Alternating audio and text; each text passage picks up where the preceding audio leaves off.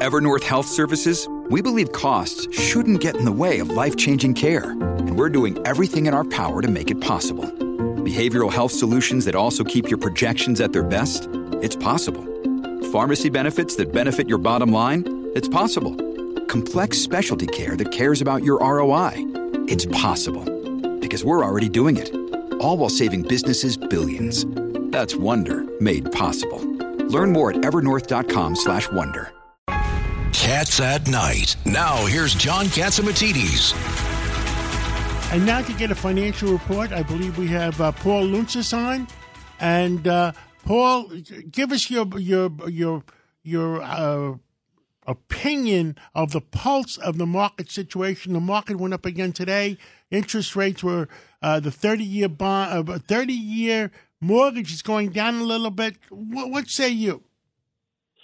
You know, John, I think a lot of it is really dependent on what happens in December 14th, the second day of the Fed meetings, when they announce probably a 50 basis point increase.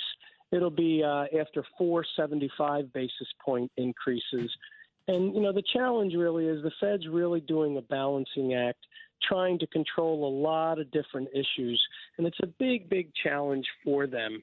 You know, they're trying to control the economy through not going into a recession, which a lot of people are predicting. Two, they're trying to, you know, manage the consumer and make sure the consumer's surviving with inflation and what's going on. They're trying to reduce inflation. I mean, there's a lot of levers that they're trying to control, and it's a real, real challenge. It's a real conundrum for them. Paul, I'm Ed Cox here.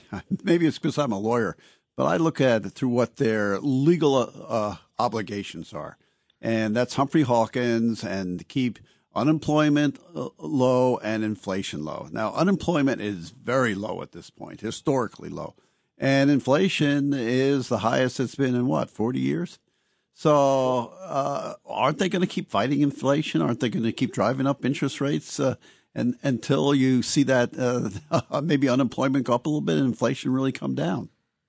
Well, Larry Summers, an outstanding economist, has stated he thinks unemployment has to get to close to 6% from 3.6 or 3.7 where it is now to start having more of an impact on inflation. I think, Ed, they clearly have to – it's a great question. I think they clearly have to keep fighting inflation. Now, maybe the magnitude of the increases, which were 75 basis points, 4 in a row, maybe they won't do 75 December 14th. They'll do 50. But going into 23 – you know, unless inflation really, really starts coming down significantly, they're probably going to have to continue raising them, perhaps not with the same magnitude at the 75 basis point, but 25 to 50. And they also said in the minutes come out 3 weeks after the meeting, they basically stated that, one, rates, you know, are going to have to go up, and they're probably going to have to go up higher than what they originally anticipated back in September. So we could be heading towards 5% or so, maybe even a little higher. Wow. Exactly. And that's going to have a lot of negative repercussions. You know, and you see a lot of what's going on in the economy is really out of balance. You have companies like retailers like Macy's, Target, Kohl's, Gap, and Nordstrom really suffering, having difficult times. And then you have other companies like Dollar Tree, Dick's Sporting Goods, Lowe's, and Home Depot, TJX, and Ross doing really well. And I think it's just driven by different segments of the economy. The middle class and lower is really suffering disproportionately, as John has said, from inflation. High-end spending will probably increase. It's typically done that even through the pandemic. It's the middle and working classes that are reining in their expectations. They're trading down to lower-cost goods. They're increasing their credit card balances, which are hitting records all the way back in April, May, June. So, I mean, it's a real challenge. They're using buy now, pay later, which I think is a very interesting area that could create more problems. So it's just a very challenging, unique time. Historically, have you ever seen a period when interest rates have gone up, Feds push them up as fast as they have now? That's the extraordinary thing. It's not just that, they could be higher and still make sense with respect to inflation, but boy, the acceleration in the short period of time of interest rates. In a year's time, it went up tremendously. Yeah.